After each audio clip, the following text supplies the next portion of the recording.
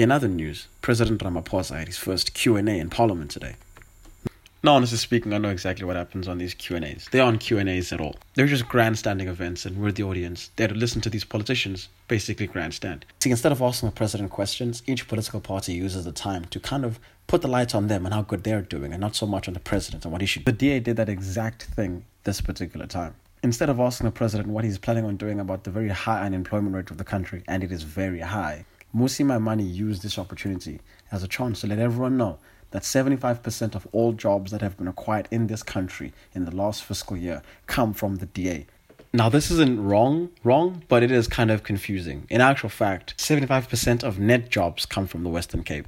Net jobs is the number of jobs gained minus job losses. In the Western Cape, there were 123,000 more net jobs in the first quarter of 2018 compared to the first quarter of 2017. If you work out the percentage of 165,000 net jobs added in the entire year, then yes, the DA does get 75%. This doesn't mean, however, that the country produced only 25% of jobs over the same period. See, because the DA was calculating net jobs, then Limpopo could probably claim to have also given 50.3% of net jobs, and KZN could claim 37.6%. See, Stats SA's Mosiane told Africa Check that the Western Cape, Limpopo and KZN accounted for 162% of all net jobs. She also said that claims like this do make things very confusing. The sentiment of the confusion was even shared by Zakar Aslam, a researcher at the University of Cape Town's Development Policy Search Unit.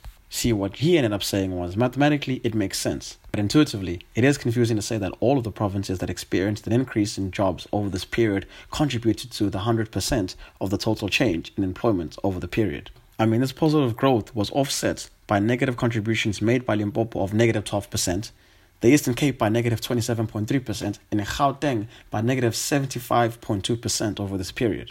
If you actually want to get the stats, it's Western Province with 123,000, Limpopo with 83,000, KZN with 62,000, Free State with 42,000, Northern Cape with 22,000, Northwest with 16,000, Mpumalanga with negative 20,000, Eastern Cape with negative 45,000, and Gauteng with negative 124,000. See, the problem with bringing this up in Parliament is that people that are listening are going to grab that and make it seem as though 75% of all jobs that have been acquired in this country at that particular time come from one organization or metros that are being run by that said organization. It's not true.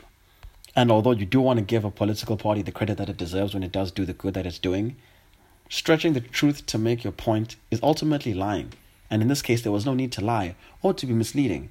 If you're going to want to tell people about how good you're doing, tell them what you're doing. Don't tell them what you want them to think you're doing.